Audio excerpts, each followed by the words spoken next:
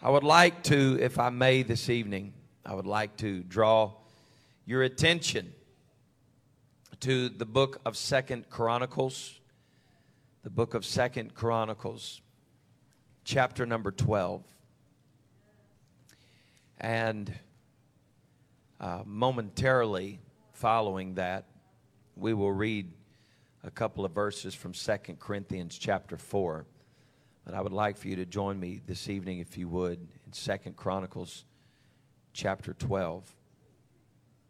I feel some wonderful momentum in our worship right now.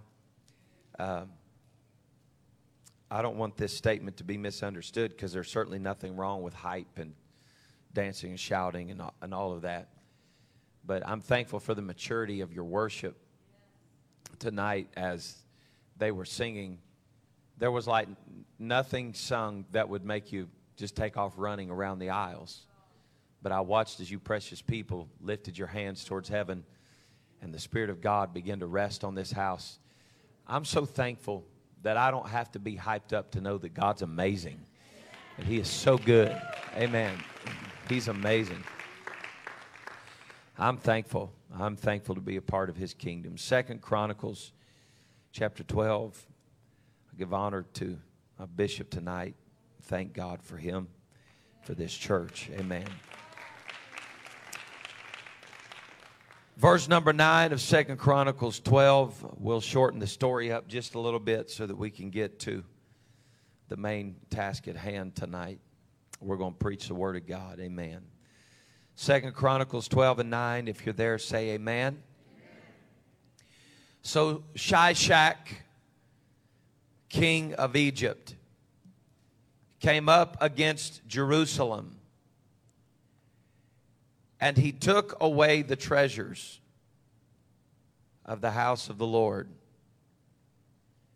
and he took away the treasures of the king's house, and he took all. And he carried away also the shields of gold which Solomon had made. Instead of which, or in the stead of, to replace the shields of gold, King Rehoboam made shields of brass and committed them to the hands of the chief of the guard that kept the entrance of the king's house. And when the king entered into the house of the Lord, the guard came and fetched them and brought them again into the guard chamber. And when he humbled himself, the wrath of the Lord turned from him, that he would not destroy him altogether. And also in Judah things went well.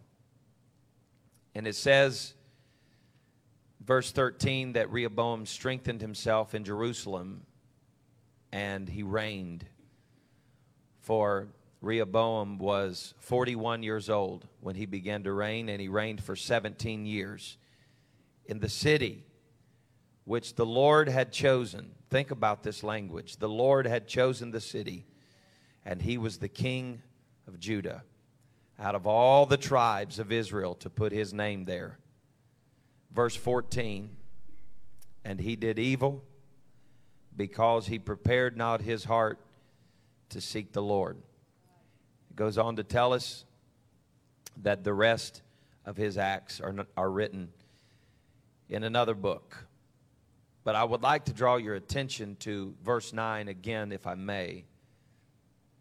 Shishak, the king of Egypt, comes to Jerusalem, and he took away the treasures of the house of the Lord. And then he took the treasures of the king's house, and then he took all. Think about it. He takes from the temple. It started at the house of God. Then it came to the king's house. And then he took everything. Whatever all means, he took it.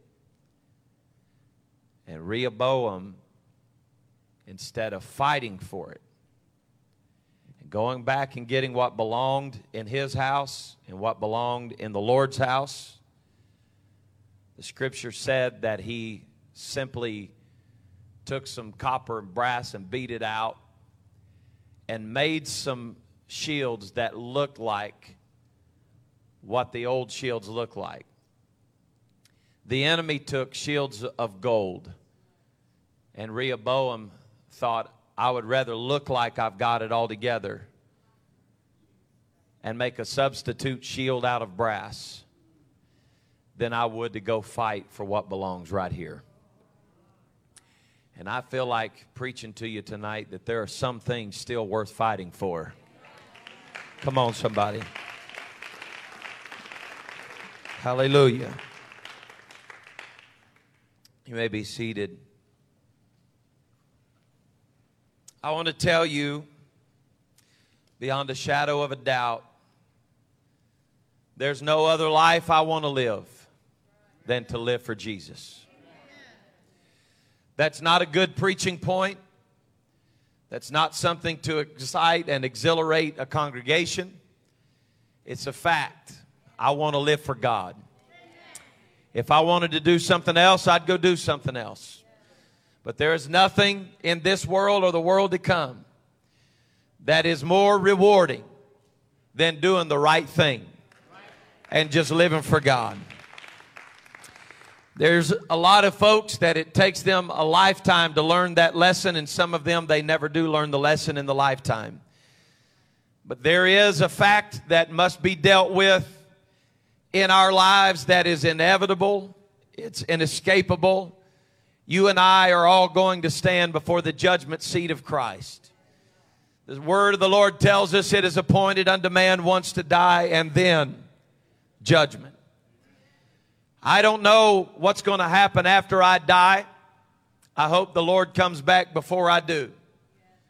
But if that's not the case, I don't know what happens in that moment that you draw your last breath and what happens next. I don't really know. Sister Reprogel passed away last week.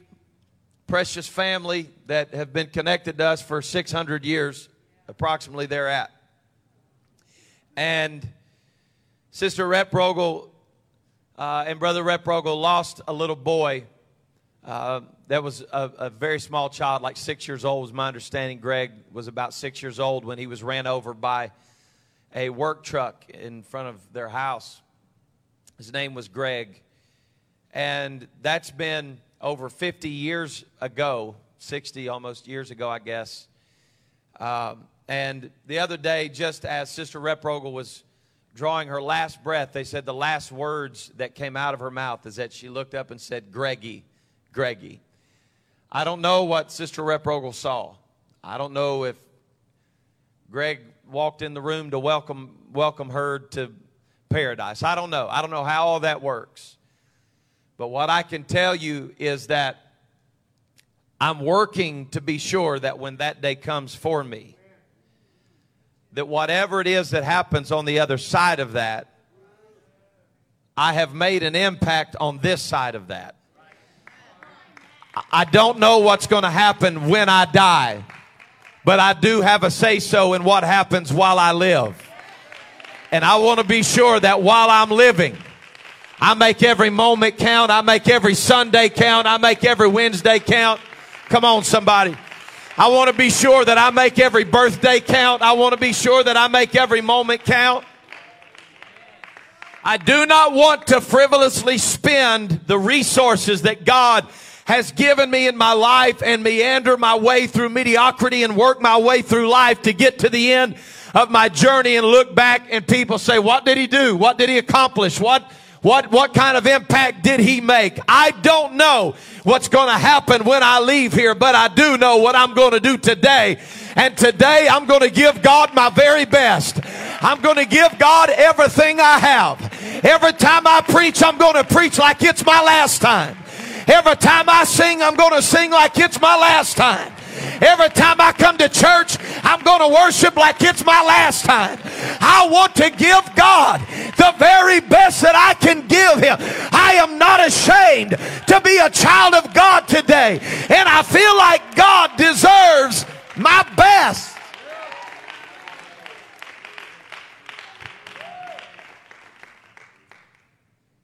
So, I just want to challenge you tonight. As I look at stories that fill our minds, pages of history. History is replete with men and women that really the only thing we know about them is what other people say about their lives. It's a surprising deal when you read someone's biography, because that's their opportunity to say what they want you to know about them. It's a little bit different when you read an autobiography, because that's what other people say about them. And sometimes there's more truth revealed in an autobiography than there is in a biography, because there are two people in your life, in your body. And I'm not talking about schizophrenia. I'm talking about the two people that you represent. That's the real you and the you that you want everybody to believe that you are.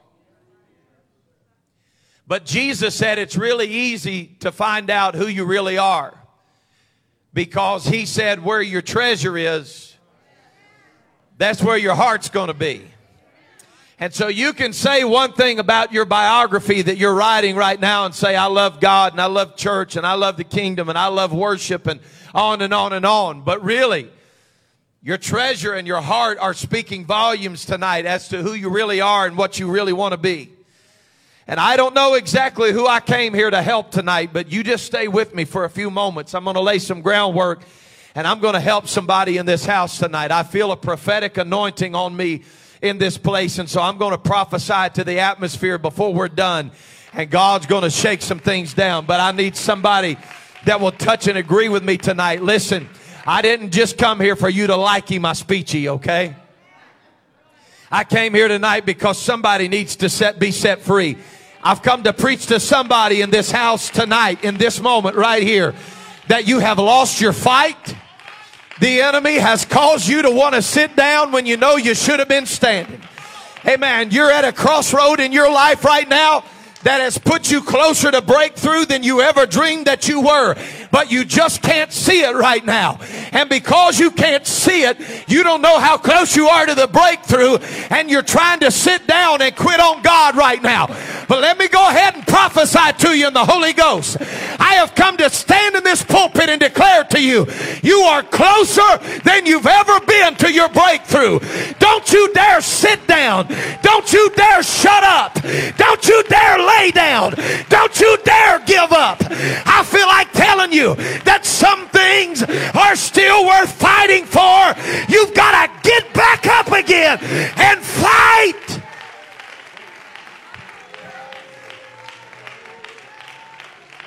It is easy when we get discouraged to just lay down and quit and throw in the towel and act like it's not worth it anymore. I'm preaching to somebody in here tonight that has had that very conversation in your very spirit this week. Is it really worth it to go on? Is it really worth it to keep fighting? Is it really worth it to keep being faithful? You hear me tonight loud and clear. It is worth it. It is absolutely worth it. It is worth every mile.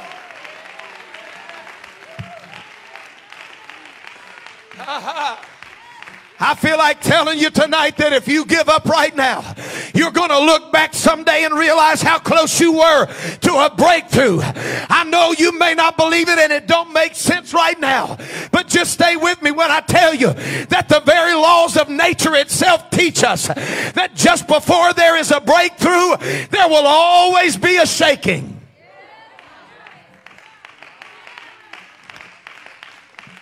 Chuck Yeager attempted to break the sound barrier over and over. And he said there was that one point in every flight that he would try to do it that would scare him to death. And he would always back off the throttle just as he would get to the point of breaking through the sound barrier.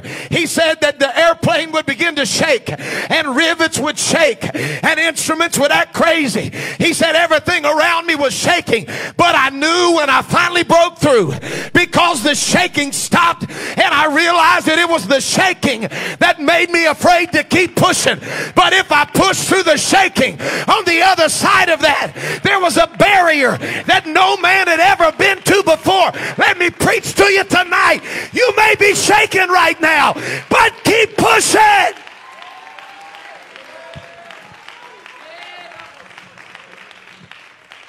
I have come tonight to give somebody the courage to stand up and declare openly to the devil, you just thought you were taking the fight out of me. You just thought you took the win out of me. But I'm going to stand up and fight another day. I'm going to stand up and believe another day. And there will come a day that this test I'm in right now will be a testimony.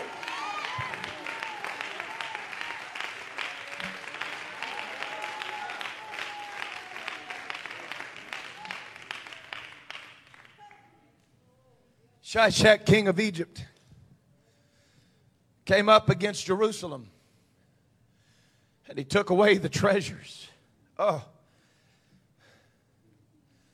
he took away the treasures of the house of the Lord. Something's got to be pretty important to be called a treasure,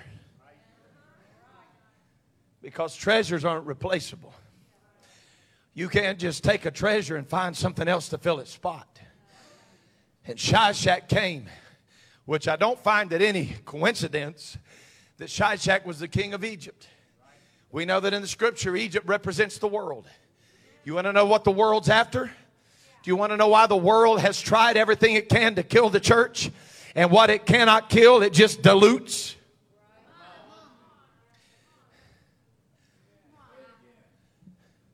Do you know why Egypt wants the church of the living God to compromise? Because if we compromise, then Egypt has our treasures. I'm going to step out here and just preach it to you tonight and tell you that they may be able to sing the same songs we sing. And they may have preachers that can emulate how a Pentecostal preacher preaches. But just because they've got the feel doesn't mean they have the treasure. I am tired of the enemy constantly putting pressure on the church to make us believe that the answer to growth is compromise. That's foolish.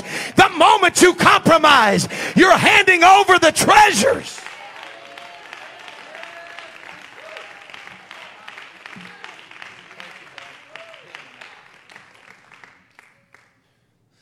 The answer is not substitutes. The answer is not compromise. The answer is holding on. The answer is fighting.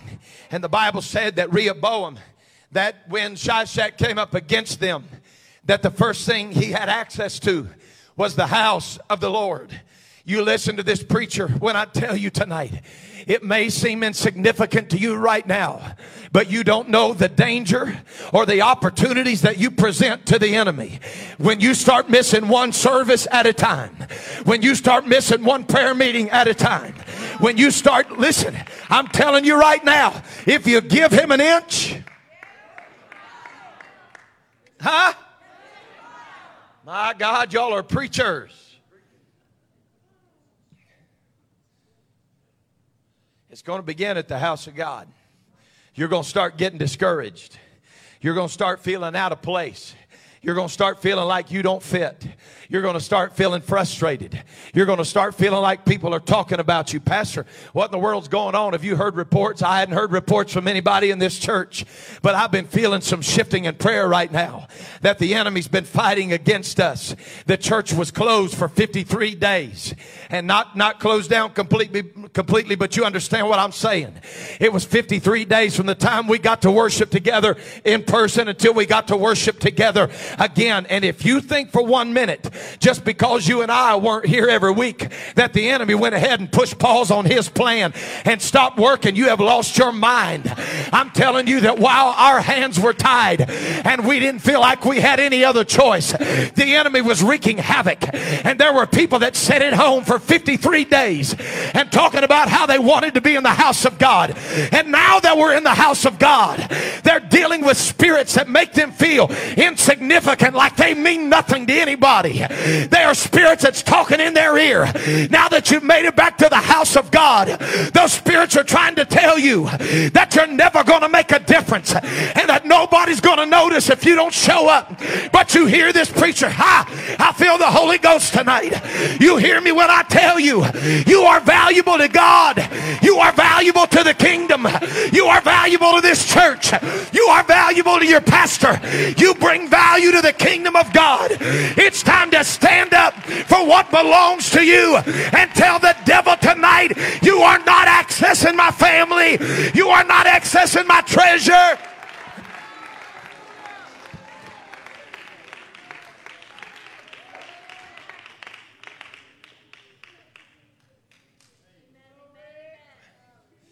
I know this sounds reversed, but let me lay some groundwork for you. This picture starts in the Lord's house, goes to the king's house, and ultimately everything that Shishak wanted, he took. That's the part that's written. That's the part after Shishak had stormed the gates of Judah. But understand me when I tell you, this did not start by the enemy knocking the gate down. This started at home by Rehoboam twiddling his thumbs and beginning to prioritize in his life what was most and least important. Are you hearing what I'm telling you right now? The end result of a man vacillating in his mind and his spirit and refusing to be sold out is that the enemy knew, if I can ever get the treasures in the house of the Lord, then I'm going to have open access to everything that's in his house, and eventually I'll take everything that I want. I'm telling you right now that when you sit at home and you prioritize in your mind how important things are or how unimportant things are, and you start playing the role of God in your life, and you start questioning the things that at one time you knew to be a fact, I'm telling you, the enemy knows how. He knows how to catch you when you're by yourself, while you're laying on your bed at night. He knows how to catch you when nobody else is around, and he tries to make you believe that you're never going to make a difference. But I've come to encourage you tonight. You are a world changer. You are a difference maker. You are not finished yet.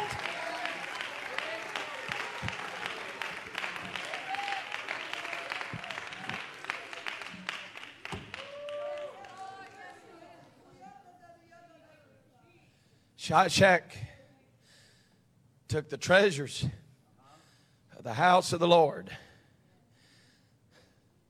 Does anybody know where the treasures are kept? On the inside of the temple, in the secret chambers.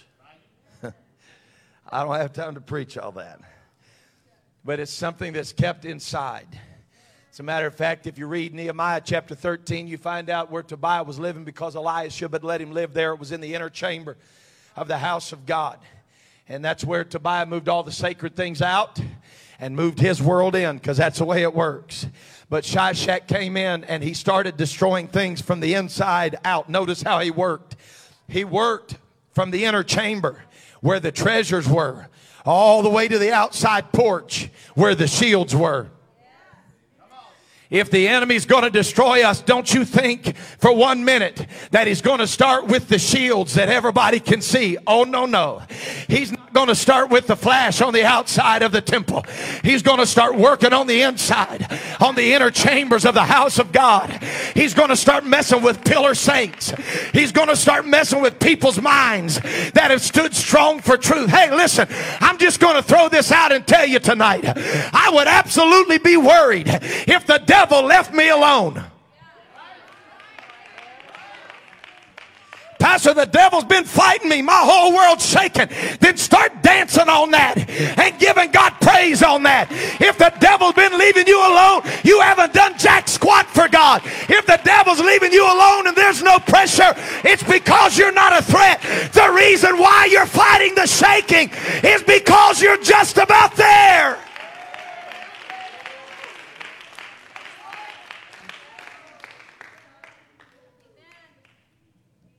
Starts working from the inside out. And he moves his way out. Eventually, to the shields of gold that Solomon had taken. And I'm going to do my best to not preach long tonight. I just need you to stay here with me for a few minutes. He takes the shields of gold that Solomon had made. Folks, if we had a few days, we could teach on the importance of these shields of gold that Solomon had made. They weren't just little tiny thin pieces of beaten gold. They were beautiful shields of gold that had weight and value to them. But the only thing that mattered, and I hope to God you're tuned into the Holy Ghost right now, because I'm fixing to speak prophetically to somebody in this room right now. The only thing that mattered to Rehoboam was to be sure that the outside looked like it was always supposed to look. And it didn't matter to him how heavy the shields of brass were. We all know that if you take as far as volume is concerned, the same size of a shield that's made of brass and a shield that's made of gold, the weight difference is going to be crazy different. Because the value is not just in the gold itself, but in the weight of it. It was something that had weight, and I feel like preaching right now that every time the wind would blow, you couldn't just blow around a shield of gold. It was going to take a storm to move. It was something that had some weight in it, that every time a wind of false doctrine started blowing, your shield didn't blow away. But Rehoboam didn't care about how heavy it was. Rehoboam didn't care about the weight of it. Rehoboam wanted everybody that came by the house of God to look at the outside of it and make everybody believe that even if it don't feel like it used to feel, it still looks like it used to look. You hear this, preacher, when I tell you tonight, there are more important things than the smile that's on your face. God is not impressed with the shields of brass. He wants something in our life that is weighty and valuable, so that when storms come, I don't want to be a part of surface worship. I don't want to be a part of surface praise. I don't want to just try to mesmerize people with the flash of my worship. I want there to be some weight behind it. I want it to move heaven. I want it to move earth. I want devils to tremble when I step into the sanctuary.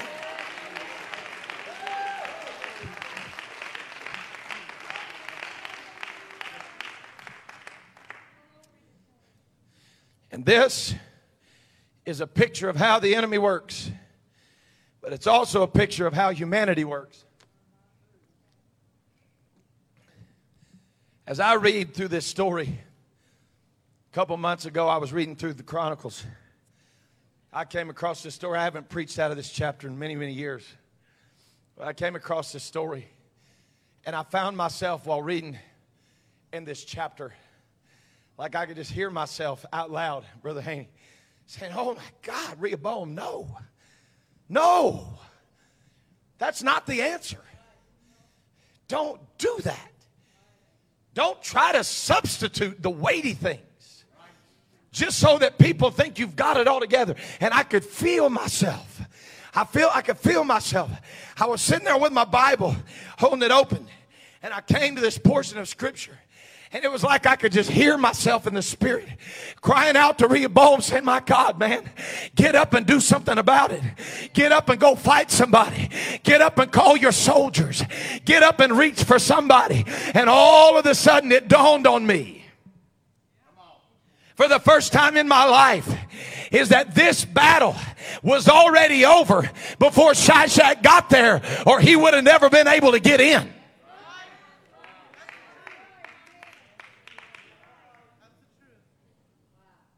Boy, if I had a rewind button, I'd hit it about 10 times right now. Let me slow this down and be sure you get this way down deep in your heart. The only way Shishak got in is because the men who should have been guarding the gate, because it mattered to Rehoboam, weren't guarding the gate anymore.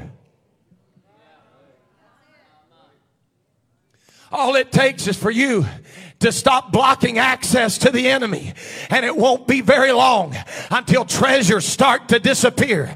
You hear me tonight as I cry out for somebody that is close to the precipice of jumping off tonight and throwing in the towel and quitting. I feel like telling you, you had better start making some decisions right now before Shishak ever knocks on the door, that the day he comes,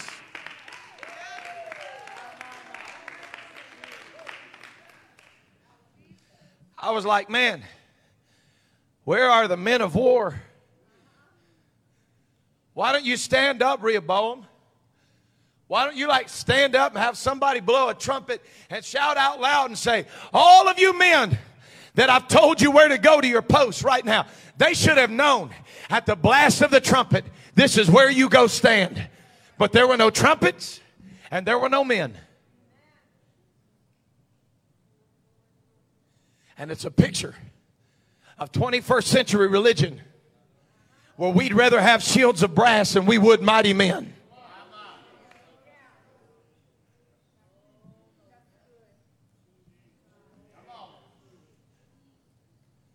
Why would you pray and fast as long as your brass shields still sparkle when people drive by? Bishop and I were in my office in the studio the other night. It's been 3 weeks ago, I think now.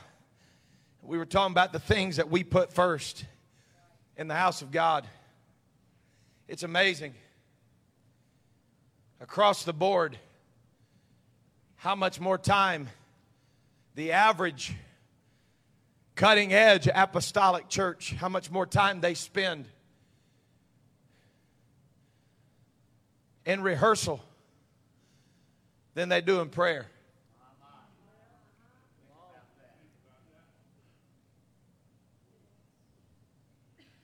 Boy, it's quiet up in here right now. You know what we need, Pastor? We need to step up our music a little bit. We need to step up our choir a little bit. We need to step up. No, we don't.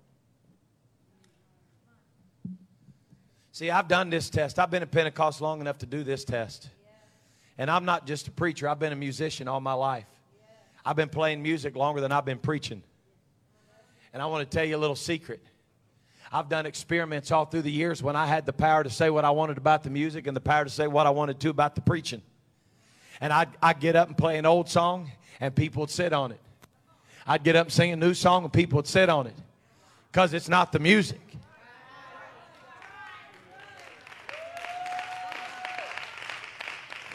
It's what you find value in.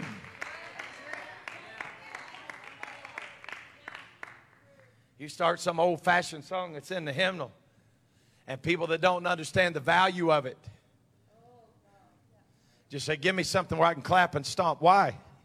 You want them shields of brass? So that everybody can see your flash?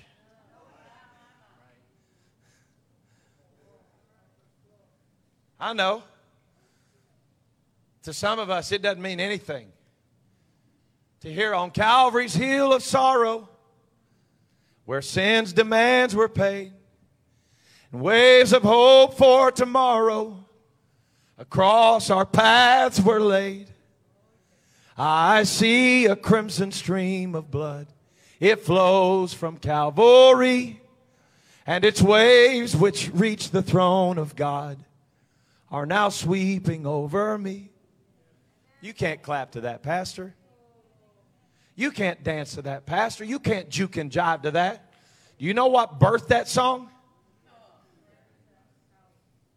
Bishop G.T. Haywood shut himself in his office with nobody else but just the Word of God, no food, nothing, for 3 days. And he said, I'm going to sit in this office until I hear from God.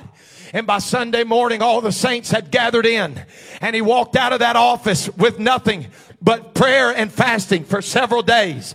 And when he stepped out to the pulpit, he didn't pull out his Bible and start preaching on the oneness of God, although it mattered to him. He stepped out and he started singing something that came only by revelation. It wasn't about a shield of brass to him. It was about a weightier matter to him. There's somebody in the room today that needs to hear about the blood. And they need to know that the blood reaches from the highest mountain to the lowest valley. And wherever you are today, that blood is powerful enough to reach you where you are. I'm telling you right now, it's not about the music. It's not about the beat of the drum. I don't want artificial worship.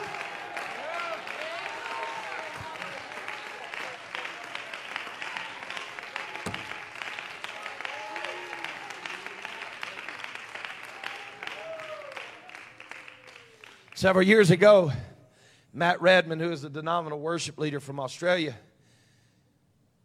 said that his pastor had just gone into a meeting with God and things got real pretty quick. Matt Redman's very, very much a modern day psalmist, so to speak. Wrote a lot of top songs in the Christian music world. Matter of fact, we sing quite a few of them in this church. Blessed be your name. You give and take away. Blessed be the name. That was a Matt Redman song. Matt Redman had an amazing team put together in a very large church. It wasn't like some little home missions work. It was a big, big, big church. He said his pastor came in one day and said, look, I'm tired of the flash. I'm tired of all that. As of today, all our musicians are sat down. Gone. He said it got real awkward, you know. He just walked in. He said, I'm tired of it. Everybody sat down. And all the musicians sat down except for Matt and his guitar.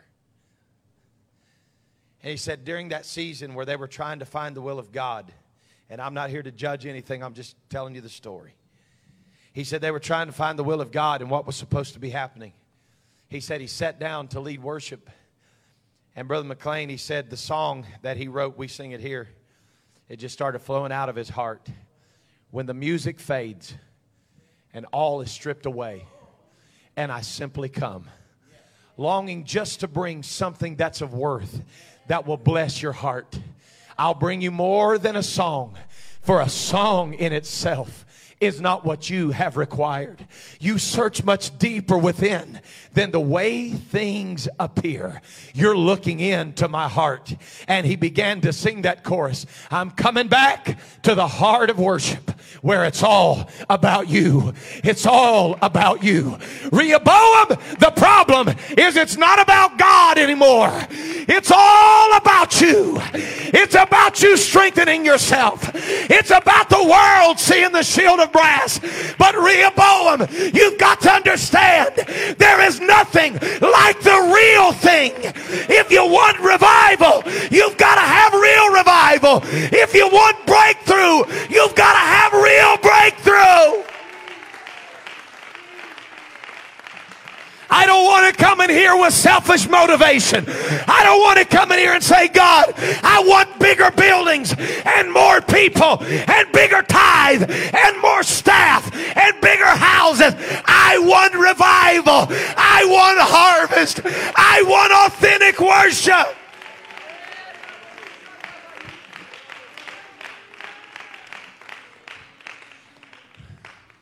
In our conversation the other night, Bishop and I sat in the office on the live broadcast, and I began to ask questions as to what we thought the picture would look like.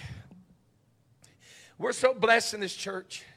We have great musicians, holy people, spiritual people, godly people that really give themselves. There's a really good chance that you'll catch any of our musicians just at any time. You may come by here and there'll be several people praying. They really have pure hearts. We've got great music. We have great people that work so very hard. We have decent sound system with amazing sound team. They work so hard. They work so hard every week in our media team, to be sure. Hey, man, if you can follow me on that crazy computer, you are absolutely awesome, because I don't shoot them anything before church half the time or 90% of the time. And they just follow along and make you think that I'm just smooth as silk, and I gave them everything on a piece of paper. Thank y'all for making me look good. But here's what I want to say to you tonight. What do you think would happen? Now, I know we went 53 days with nothing except for video, okay? But what do you think would happen to this beautiful crowd of people that's here on this Sunday night If next Sunday when you came in, the music wasn't working, the keyboard was broke, so we said, sorry, we don't have a keyboard tonight. And the next week, the keyboard still wasn't fixed. And then we broke something on the drums 2 weeks later and said, well, sorry, we don't have drums either. And then the bass broke a string because Stephen Gill was beating the hock out of it, and it was over, and he broke it. Now, what are we going to do? We don't have a bass. And then you come in 3 weeks later and we say, guys, sorry, it's so hot in here in the middle of summer, but we don't have any air conditioning. And then you come in and we say, you know what? You folks got too comfortable in this room that was so hot it'd make you want to live right.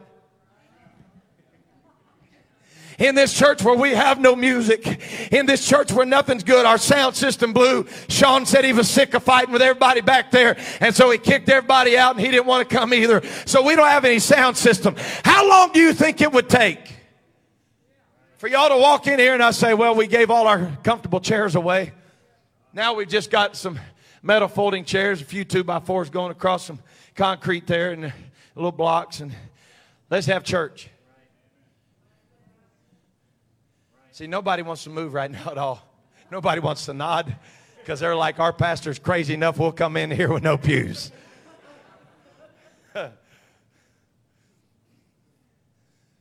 What will we do? God forbid. If we had to worship on sawdust. Oh, Pastor, you're so hypothetical. Yeah, I was hypothetical too, and I said there's going to come a day they're going to try to keep our doors closed.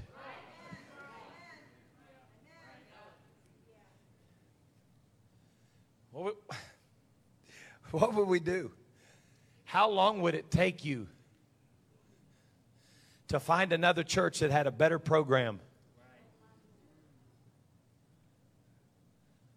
How long would it take for the conversations to start? Well, I'm not going to sit in there while it's hot as Satan's neighborhood. If they want me to come to that church, they'll fix the air conditioner. You know what? We're blessed to have air conditioning. But let us not forget that there are people all over this world that have never had an air conditioner in their church. And they've never had a pew to sit on. And while we sit here sometimes and fold our hands on God because we don't like the preacher, and we don't, that's not our pastor, and that's not the song I would have picked tonight.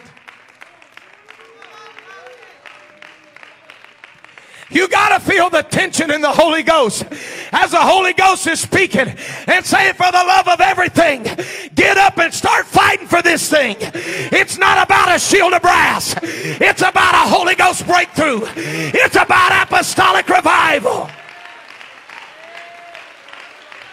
I hope to God that we have heat and air conditioning until Jesus comes. I hope we've got a beautiful building until Jesus comes. And if it's in my power at all, there'll never be another day that the government shuts the doors of this church. You mark that down.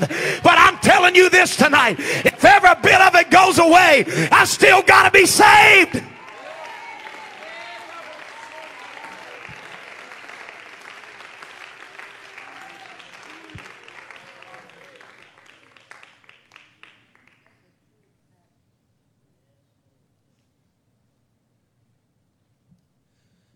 I could say it to you like this. I'm quickly coming to a close.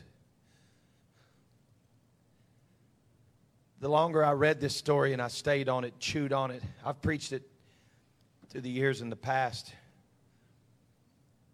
Camp meetings and conferences, and because there's some stuff in there that'll preach. Then you start feeling convicted. Because you really don't realize how often in Pentecost we present our shields of gold. Our shields of brass, rather, just to get somebody to do a backflip or run the aisle at a conference.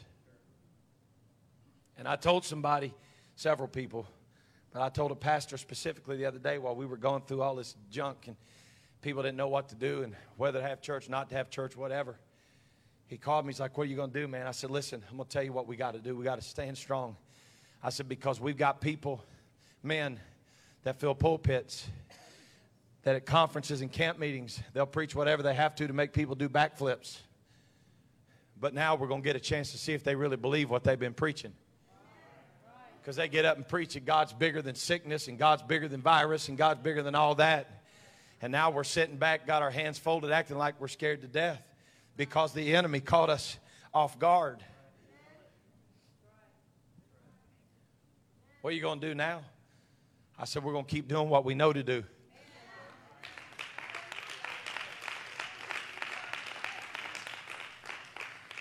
But the longer I chewed on this story, there was a truth that jumped off the page to me. That probably in my lifetime, Mother, I don't know how many times I've read the Bible through with you, and I don't know how many times I've read this story.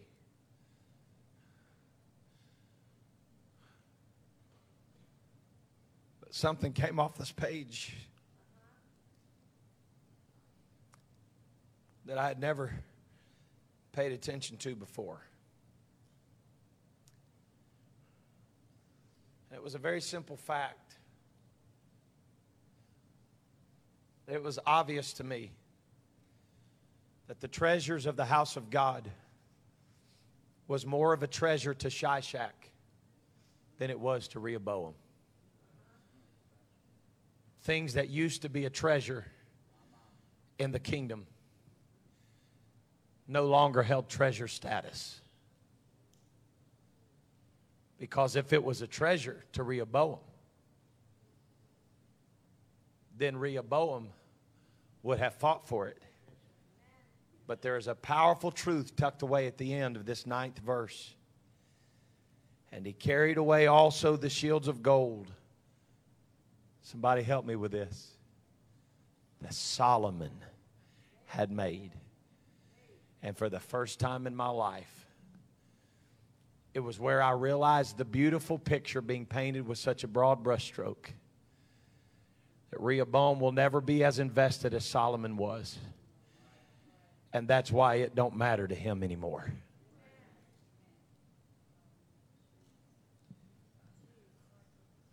That was Solomon's shields. That was his old doctrine. That was his old holiness standard. Let me ask y'all something. Can I ask? Is it all right that I slowed down to land this bird?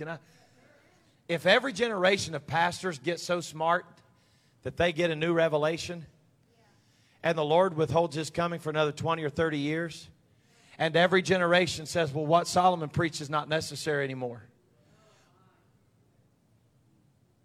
How long is it going to take for all the treasures to be gone?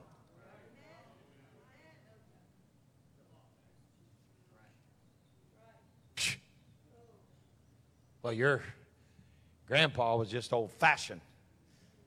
That's why we didn't watch that stuff and wear that stuff and go those places. All right. So let's just say I tell my kids, your grandfather, your great-grandfather, your great-great-grandfather, just old fuddy-duds. You have to understand that your great-great-grandfather pastored Sister Doris during the Depression era, so it was different. They were just poor people, just fighting for truth. So here's what I started doing. I started tracking through this. I started looking from generation to generation. Yes, Solomon finished the temple, it's true. But Solomon finished that temple with the things that David had stored up. So Solomon could walk you through that temple and look at the bird up here that was carved out of beautiful gold and had the red ruby in the eye, Brother Gray. And he could say, you know, that's a very valuable ruby right there. But David could have told you where the ruby came from. The night he crawled on his belly through the dew in the valley and made his way silently into the enemy's camp and crawled into the tent of his enemy without anybody else knowing, in the stealth of the night, soaked in the dew, and pulled the dagger off of his hip and reached up to that enemy that had been asleep, that king, and dug that dagger across his throat and took his life. and said, you've taken enough from Israel, and God's not going to stand for it, and I'm not going to stand for it. And he grabbed that bag of rubies on the way out the door, and he said, someday my boy can put this in the house of God. Here is the fact that I've got to get you to know down deep in your spirit. It may very well be that Solomon could tell you the value of a thing, but David could have told you the cost. And we had better be very, very careful before we start taking down shields that have blood and sweat and tears of men of God. You don't know how many storms those shields have had to withstand. You don't know how many nights that Solomon had to fight off the enemy for the love of everything holy. Let's fight for it.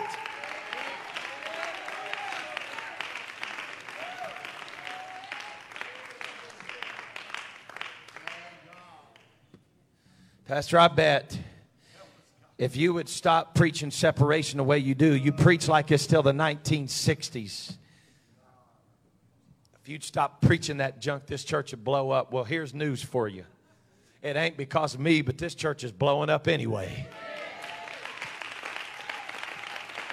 It's not because of me. It's because God is doing a work in the earth right now. And he's looking for somebody that the shield still matters to him. He's looking for somebody that still loves holiness.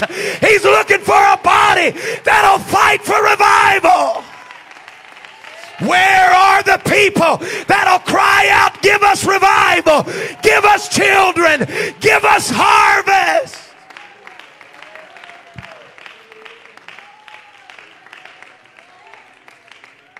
Oh, God. I don't know tonight. You can remain standing.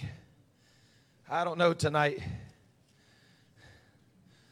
I didn't really get to finish where I wanted to head, but I want to show you something. Verse 7, 2 Corinthians chapter 4. Brother Wendell, thank you. 2 Corinthians chapter 4 and verse number 7. We have this treasure.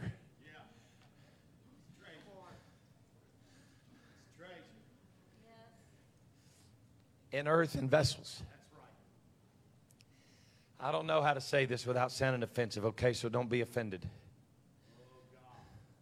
But what Paul was saying here, Brother Looper, is that this Holy Ghost will always be more valuable than your old earthen vessel. In your flesh, there is no good thing.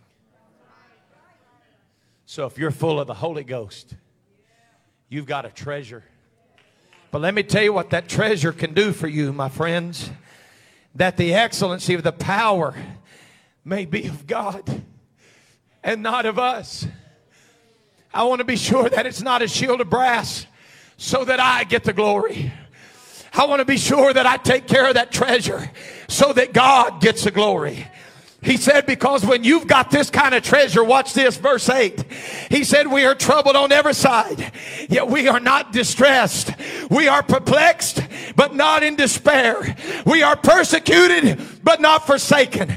We are cast down, but we are not destroyed. He said, this is the kind of treasure that if it's still a treasure to you, when Shishak comes against you, you may be having pressure against you, but you will not be destroyed. I'm telling somebody tonight that this apostolic treasure is still worth fighting for. If you're thankful for truth tonight, I want you to shout it out. If you're thankful for revival, I want you to shout it out. If you're thankful for apostolic Book of Acts heritage, would you shout?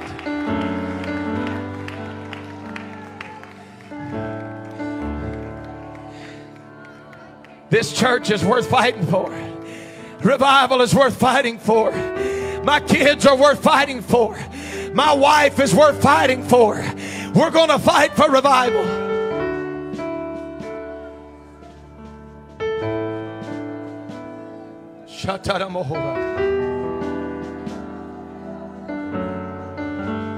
Come on, you can fill in the blanks tonight.